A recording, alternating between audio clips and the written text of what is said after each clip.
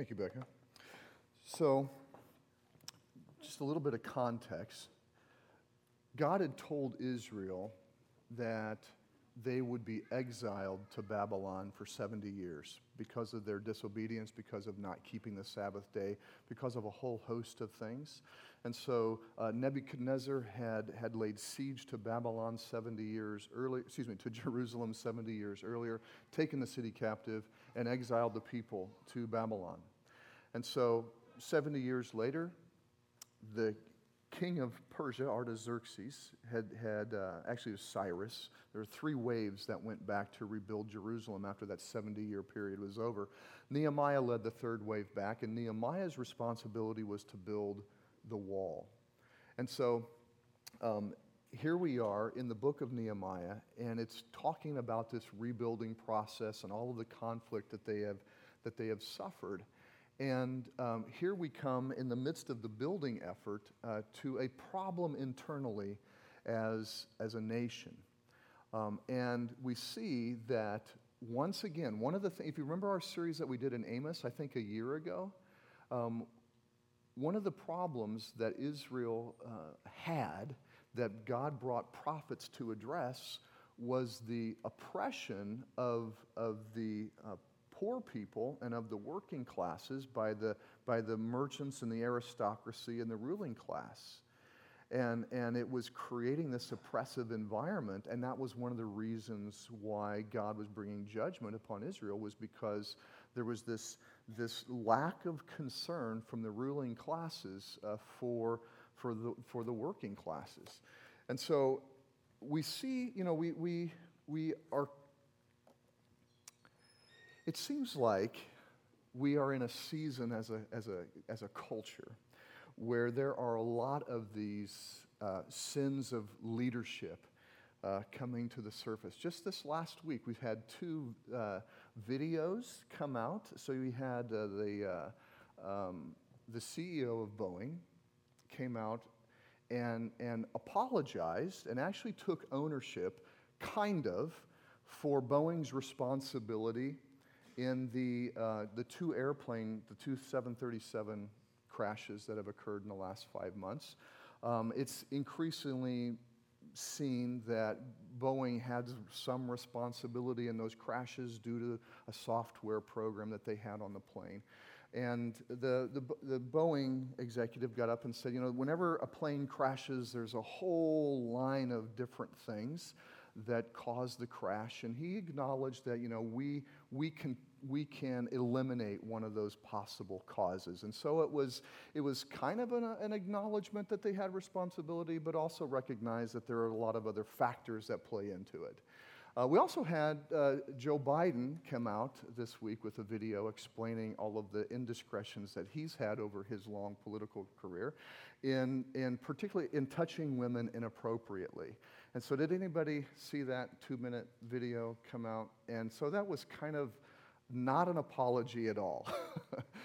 Didn't really acknowledge any wrongdoing, but just said, hey, I'm a touchy-feely kind of guy, and there's debate back and forth on whether it was inappropriate or just part of the cultural times. But I've been to French Canada, where men and women greet each other by kissing each other on the sides of their cheeks. That happens in Portugal. It happens in some places in Africa. It doesn't feel weird. I'm thinking that if you were a woman and a man comes up to you and grabs your shoulders and pulls you into him and kisses the back of your head, that would feel weird. That's my assumption. So anyway, he's kind of beating around the obvious conclusion that he has inappropriately touched women. And we see failures in leadership across the board, whether it's politics or church or corporations, problems in leadership. And what's also very obvious is the tendency for those in these roles not to take responsibility for what they've done.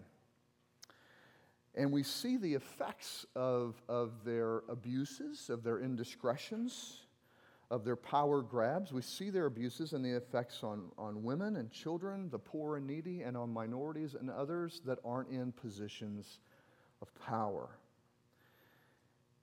And so why is it, and I don't think it's not the tendency for us to not acknowledge our wrongdoing is not a problem unique to those in leadership roles. It's a problem unique to all of us. Okay, so it's not unique. We all have trouble with the idea of exposing or acknowledging what we do wrong. We fear losing our reputations, even though, you just see these people's reputations eroding and they still don't acknowledge it. And you're just wondering, what are they holding on to anymore? But I think we fear losing reputation. We fear losing relationships. We fear losing income. What if our jobs are at stake because of indiscretions and a lack of moral integrity? We fear that our future plans are going to be thwarted because these things are going to have my wrongdoing, my hurting of others. If it's exposed and made known, people will shut me down and I cannot pursue. I may have to go to jail. So our future plans being thwarted, we fear that. We fear the world, our own worlds kind of crumbling apart, all of our dreams. And we fear not becoming what we envision ourselves to be or what we think we should be. So it's true, depending on who you are and what position that you're in, your world may fall apart. You may lose relationships. You may lose your job. You may lose your income. All of these things might happen to us if we expose what's going on. Again, depending on what it is that we're doing and the contexts that those are in. But I want to see here today out of this text in Nehemiah that there is good that comes from acknowledging our indiscretions, acknowledging our sins, acknowledging our mistakes, acknowledging our oversights. And so if we look here in Nehemiah, we see that what has happened, and it seems like it's related to the work on the wall. And so the work on the wall, because they were tracking the dates as this story unfolded, the work on the wall was occurring, seems like it was occurring right during harvest time, or one of the harvests.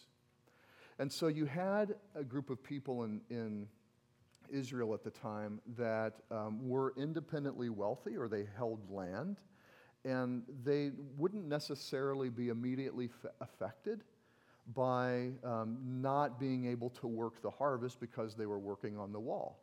Well, a lot of the people that were working on the wall were people that weren't living in Jerusalem, that had come in from the countryside. They had land, they had farms, they were working, and they had to work to provide for their families and to meet all of their responsibilities, and there was a famine also at the time.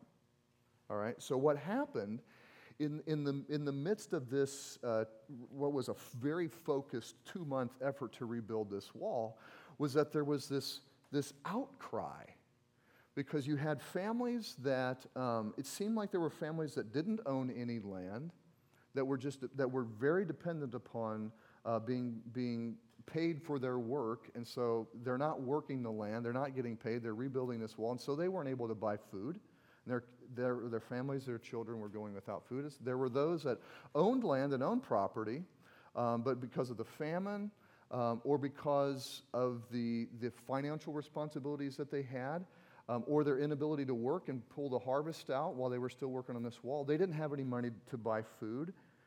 And some were being forced to, we use the term, the text used the word slaves, but basically it's like indentured servants, where they would say, okay, you can have my children for a certain period of time to work, all right? So, because I can't pay my debts. And so what they were doing is that they were sustaining themselves by maxing out their credit cards, is essentially what they were doing. They got so far in debt that they're starting to hire out their children. And it seems like, because one of the passages that Becca read, it says, and we've even hired out our daughters. Now, it doesn't say it, but we know that from Amos, Israel did have a history of its ruling classes engaging in human trafficking and even sex trafficking. It's one of the things that God brought judgment on them for. So it seems like that may have started back up again. And see, last week we looked at practices that Israel had started to commit again that were reasons for their exile. They were starting to work on the Sabbath again, and they were starting to marry people from other nations that didn't worship the God of Israel, the God of the heavens, the earth, and the seas, the God of everything. And so why wouldn't this be another indiscretion, another sin, another practice that they are engaging in, just like before? Because that seems to be the pattern. So there's an outcry. And it's a very interesting how the outcry comes about. It says, now there was an outcry from the people and their wives. An outcry from the people and their wives. Now, why aren't the wives included with the people? I think what's happening, and most commentators agree on this, is that it was most likely the wives that finally got tired of what was going on and said, this has got to end. It's affecting the welfare of our families. It's affecting the welfare of our children. And I think that if we're true to our experience and honest about it, that makes sense, because I think we as men tend to wait a little bit longer, say everything's going to be okay, although things seemed like they got to the point of emergency when you're selling your children off. But it seems like that the energy behind the outcry came from the wives. It came from the wives. It's not that the wives are necessarily more righteous, but there is something about the perspectives that women have in the context of families and communities where they see where things are going wrong, maybe more quickly, and they are more energetic in engaging it. I mean, as a husband and as a father, I would say that that's true of our family. My wife is much more quick to spot where weaknesses are emerging within us as a family and in wanting to do something to address it, and I tend to stay more calm longer, okay? And so I think one of the things that we see here is that that women play and wives play a vital role in addressing and bringing to light problems that are emerging in the context of our communities. It was interesting. I was just kind of reading through some of these things and doing some research, and so I was looking up I was looking for that Boeing video, and I ran across an article on women in leadership in the defense industry. 4 of the top, I mean the big ones: Northrop Grumman, Boeing's defense industry, Lockheed Martin, General Dynamics. These are huge, decades-old, very powerful, very large defense organizations. They're all led by women. And there is a strength that comes from women being in these roles that, at least for the defense industry, they're noticing. And so I think that oftentimes, especially in contexts where the wives are called to be submissive to their husbands, and certainly that is the biblical teaching, I don't think we've understood what that means, because the context of being submissive as a wife to her husband is in the context of being a helper. And to be submissive is literally to align your mission with the mission of your husband, so that there is unity of mission within a family and not divisiveness. And so the call for a wife to be submissive to her husband is a call to unity. all right? It's not a call for her to never say anything. It's not a call for her to remain quiet when there's a problem that needs to be addressed. The woman's role is as a helper if she's married. And in that helping role, she needs to see, women, you need to see that you play an important role in observing and calling out problems that are emerging in your family that your husband may not be seeing or may not be addressing as he needs to. And so, husbands and men, we need to understand and listen. We need to understand and listen. And so it's not the main thrust of my sermon here this morning, but I think it is a very interesting aspect of what's going on here. So how does Nehemiah respond? How does Nehemiah respond to this outcry? Well, he's angry. And this is a righteous anger. This is something to be angry at. Families are dissolving. Families are starving.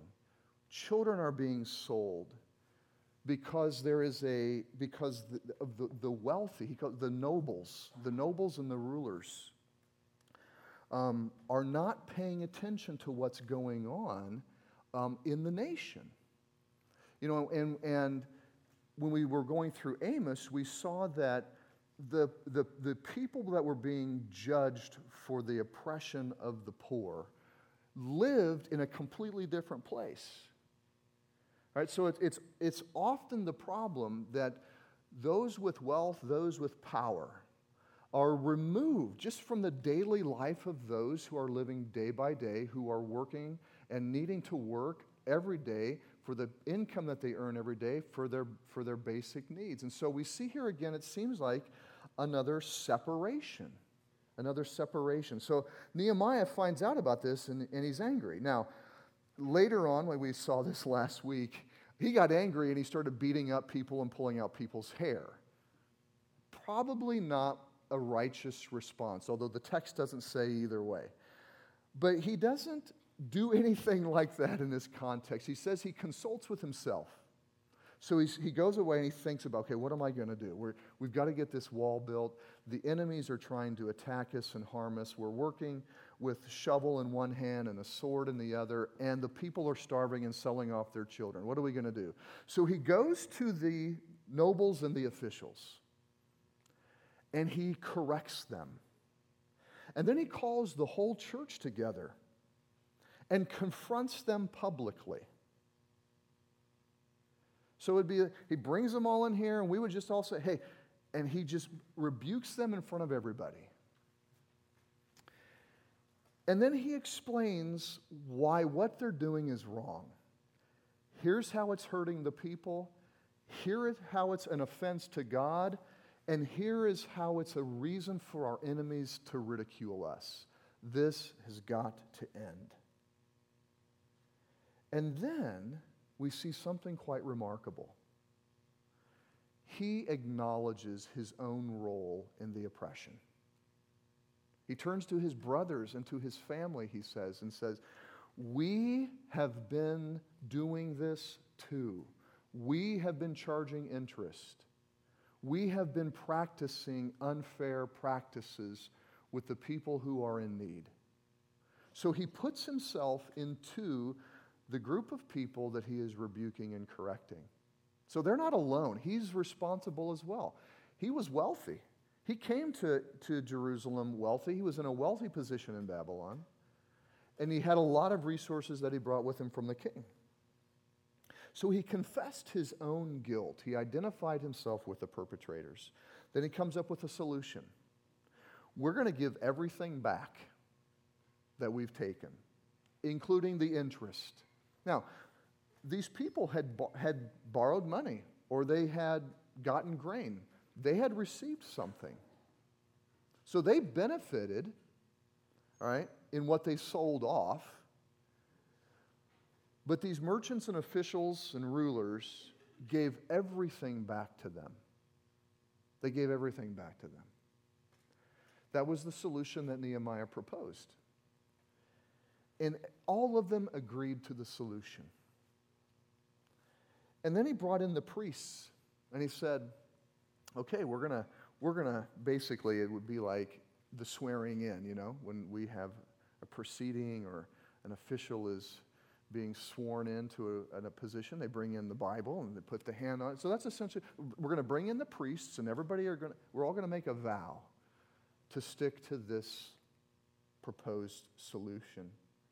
So he, as a leader, acknowledged his own guilt, creates a scenario that solves the problem for everybody, and then he leads the whole group to a place of unified vision going forward. And it says that the assembly agreed. The whole community agreed with the solution, and then they all worshiped God. Okay? There wasn't bitterness, there wasn't resentment, there wasn't a desire for vengeance, and it's not like these were minimal things. But everybody came and they were all able to worship God because the nation had been preserved and people had been taken care of, and the leaders took responsibility. The leaders took responsibility. The gospel frees us to address sin. Nehemiah addressed sin very vigilantly. Not only the sin he observed in the community. He listened, he agreed, he confronted, and he acknowledged and confessed his own culpability. And we see that it brought about good in the families that were affected, good in the community. And we can see at the end, Nehemiah has had a concern for his standing before God. So throughout Nehemiah, you see these places where he says, God, please remember me for my good. Look at all that I have done for the people of Israel. Now, it's an unusual statement. You don't find very many comments like that throughout Scripture. And you don't know if he's being boastful. You don't really, the text doesn't give a comment on how to interpret those passages, but it clearly reflects Nehemiah's perspective that he would have to stand before God someday and answer for his actions, answer for his leadership role, answer for his use of money, answer for his treatment of people, answer for his leadership integrity. He knew he was going to stand before God one day. And so the gospel frees us to expose sin in ourselves, in our families, in our communities. And what do I mean by that? Well, first of all, the gospel is Jesus exposing himself to pain, to ridicule. He lost his people. He lost his place of glory. He lost his riches. He lost everything, was exposed naked publicly outside the city walls as an outcast and killed for our sins. Last week we saw sins are our disordered loves, things that we love more than God, things that we worship more than God, things that we desire more than God, that we believe are going to bring us happiness, but the longer that we go in them, the more suffering and disappointment that they bring. That's what sin is. And so Jesus died for our disordered loves. Jesus died for the destruction that we bring upon ourselves and we bring upon others through the sins that we commit. And then Jesus' public resurrection. So Jesus died and came and exposed himself and lost everything for us. But then in his resurrection from the dead, he gained all. He has the name that is above every name. He is seated at the right hand of the Father in the place of glory with the earth at his feet. And he has a name that is above every name, every throne, every dominion. Colossians chapter 1. Full authority, full power, full glory. That is the resurrection. And he brought together a people in complete unity and saved us. That's the essence of the gospel. It is the purpose of the gospel, the work of the Holy Spirit, and the work of the church. Think Ephesians 4 and Ephesians 5. He gets done explaining this beautiful theology of the church and the purpose of the Holy Spirit to bring a people together to be the temple that God is going to dwell in and demonstrate his manifold wisdom to the rulers and authorities in the places, in the heavenly places, which means that all of the beauty and the power and the wisdom and the grace and the love, every aspect of God's character is to be revealed through his people functioning as a church as the Spirit unifies and works in them. So this beautiful theology of the church and what God is wanting to do with us from an eternal purpose standpoint. And the next immediate passage is, therefore, speak the truth to one another.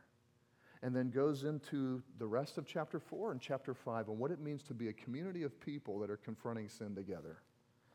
It is the purpose of the gospel, the Spirit, and the church to expose, convict, and free us of our sin, which generates unity in us as a people, which sin works against. Sin divides. You saw it in the garden. Man and woman separated from themselves. They separated from God, and violence and bloodshed just spread. The gospel brings us back together. Addressing sin brings us back together. There's a proverb that I quote all the time at home. Proverbs chapter 10, verse 9.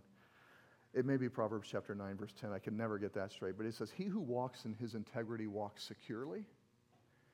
He who perverts his way will be found out. It might be found out. He who perverts his way will be found out. God works to expose sin. And so these give us a motivation. This is what the Holy Spirit is doing. This is what the gospel is doing. This is what the church is doing. These things are a motivation for us to quickly expose and repent of sin. If we are a Christian, at some point, we recognized our need to be free of sin, and we acknowledged our need for Jesus Christ. And we confessed our sin and began what Martin Luther calls the life of the Christian is a life of repentance.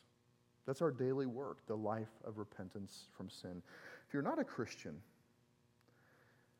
part of it may be intellectual in terms of, you've looked at the evidence for why you're not a Christian. And maybe you articulate that you are looking at things rationally and unemotionally, and you've concluded that no rational thinking person would be a Christian.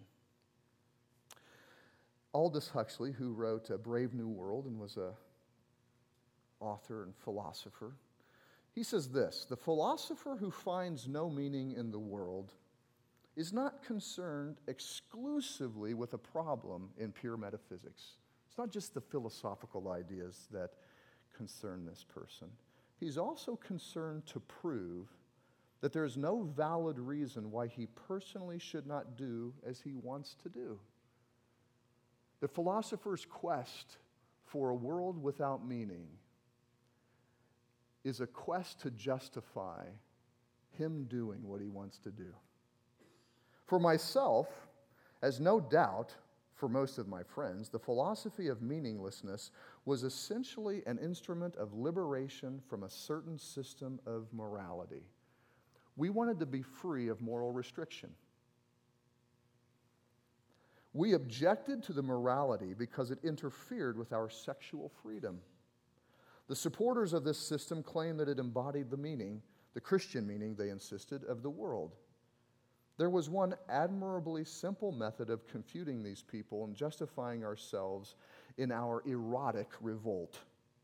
We would deny that the world had any meaning whatsoever. So, a lot of times, what Aldous Huxley, who was not a Christian, was saying is that, listen, you may think that you're not a Christian because it's a rational decision that you're making based upon the evidence.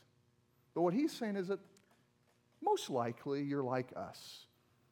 You're trying to just live in a way that doesn't require any moral restraints.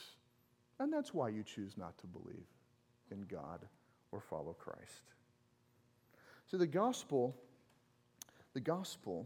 interestingly enough, the studies which have been repeatedly done for decades now, the studies repeatedly show that people that are married have more sex and more satisfying sex than those that aren't. So anyway, life is with God. The gospel gives us a new identity, and it frees us from protecting the old person. It frees us. See, when we hold on to our sin, what we're saying is, we want to protect this part of me that is bad because I don't want people to know this part of me. I don't want people to really know who I am. I don't really want to acknowledge myself who I am.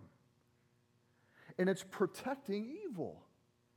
And what the gospel does, Jesus comes and says, I know who you are. I know your thoughts. I know your desires. I know your actions. All of the ones that you've committed in the deepest, darkest recesses of your mind and in places where you thought you were hidden from it. I know all of those things. I know you need a new identity because you see yourself as trash. I know you see yourself as trash. I am going to give you my identity. I will become the outcast trash so that you can become the fullness of righteousness in me and have a new identity. That is the gospel. And then that frees us. It frees us from fear of being exposed with others. And if we are a community of people that believes and holds these ideals, then we will be a community of people that recognizes people's sin, our own sin, and then, hey, here's a group of people that are going to acknowledge that I'm also righteous in Jesus Christ and not judge me and condemn me for my sin. That's why there is so much adamant teaching in Ephesians and throughout the New Testament on addressing our sin, because it's in the context of, hey, you are the community of people who have acknowledged that Jesus has taken your sin and given you his righteousness. Therefore, live that way. And it is freeing, and it is freeing in our consciences, which I think is the most important thing. Because we can say, as with Nehemiah, Lord God, remember me. I've acknowledged my sin. I've made efforts to follow you. He kind of boasts in what he's done. He says, yeah, I was guilty of oppressing these people, and I'm repenting from it. But since I began this work here, I've been feeding 150 people every day. I took responsibility. And I think that that's really consistent with all of us. There are a lot of things that we do well, and there are a lot of things that we are utterly evil in. And we have to acknowledge that that's going to be the reality for us, but that we can enter into a place with God and with each other where our consciences can be clear so that we know when we stand before God, we can stand before him and say, I have a clear conscience, Lord God. I have exposed and confessed my sin. I've acknowledged Jesus' forgiveness. I have acknowledged Jesus' righteousness. I have strived for unity with your people. And be confident. And I think that's what Nehemiah keeps pressing us towards. Because as Nehemiah shows, and as the story of Ezra and Nehemiah show, we can't put our trust in a human kingdom. We can't put our trust in human leaders. We can't put our trust in a bold, ambitious plan to go back and rebuild the city and the walls and its temple. What Nehemiah and Ezra keep showing us is that there is a future king coming. And we can put our hope in him, and all of these other things are just going to completely continue to fall apart until that comes back. But until it does, we are going to be a people devoted to righteousness and exposing sin. Let me pray.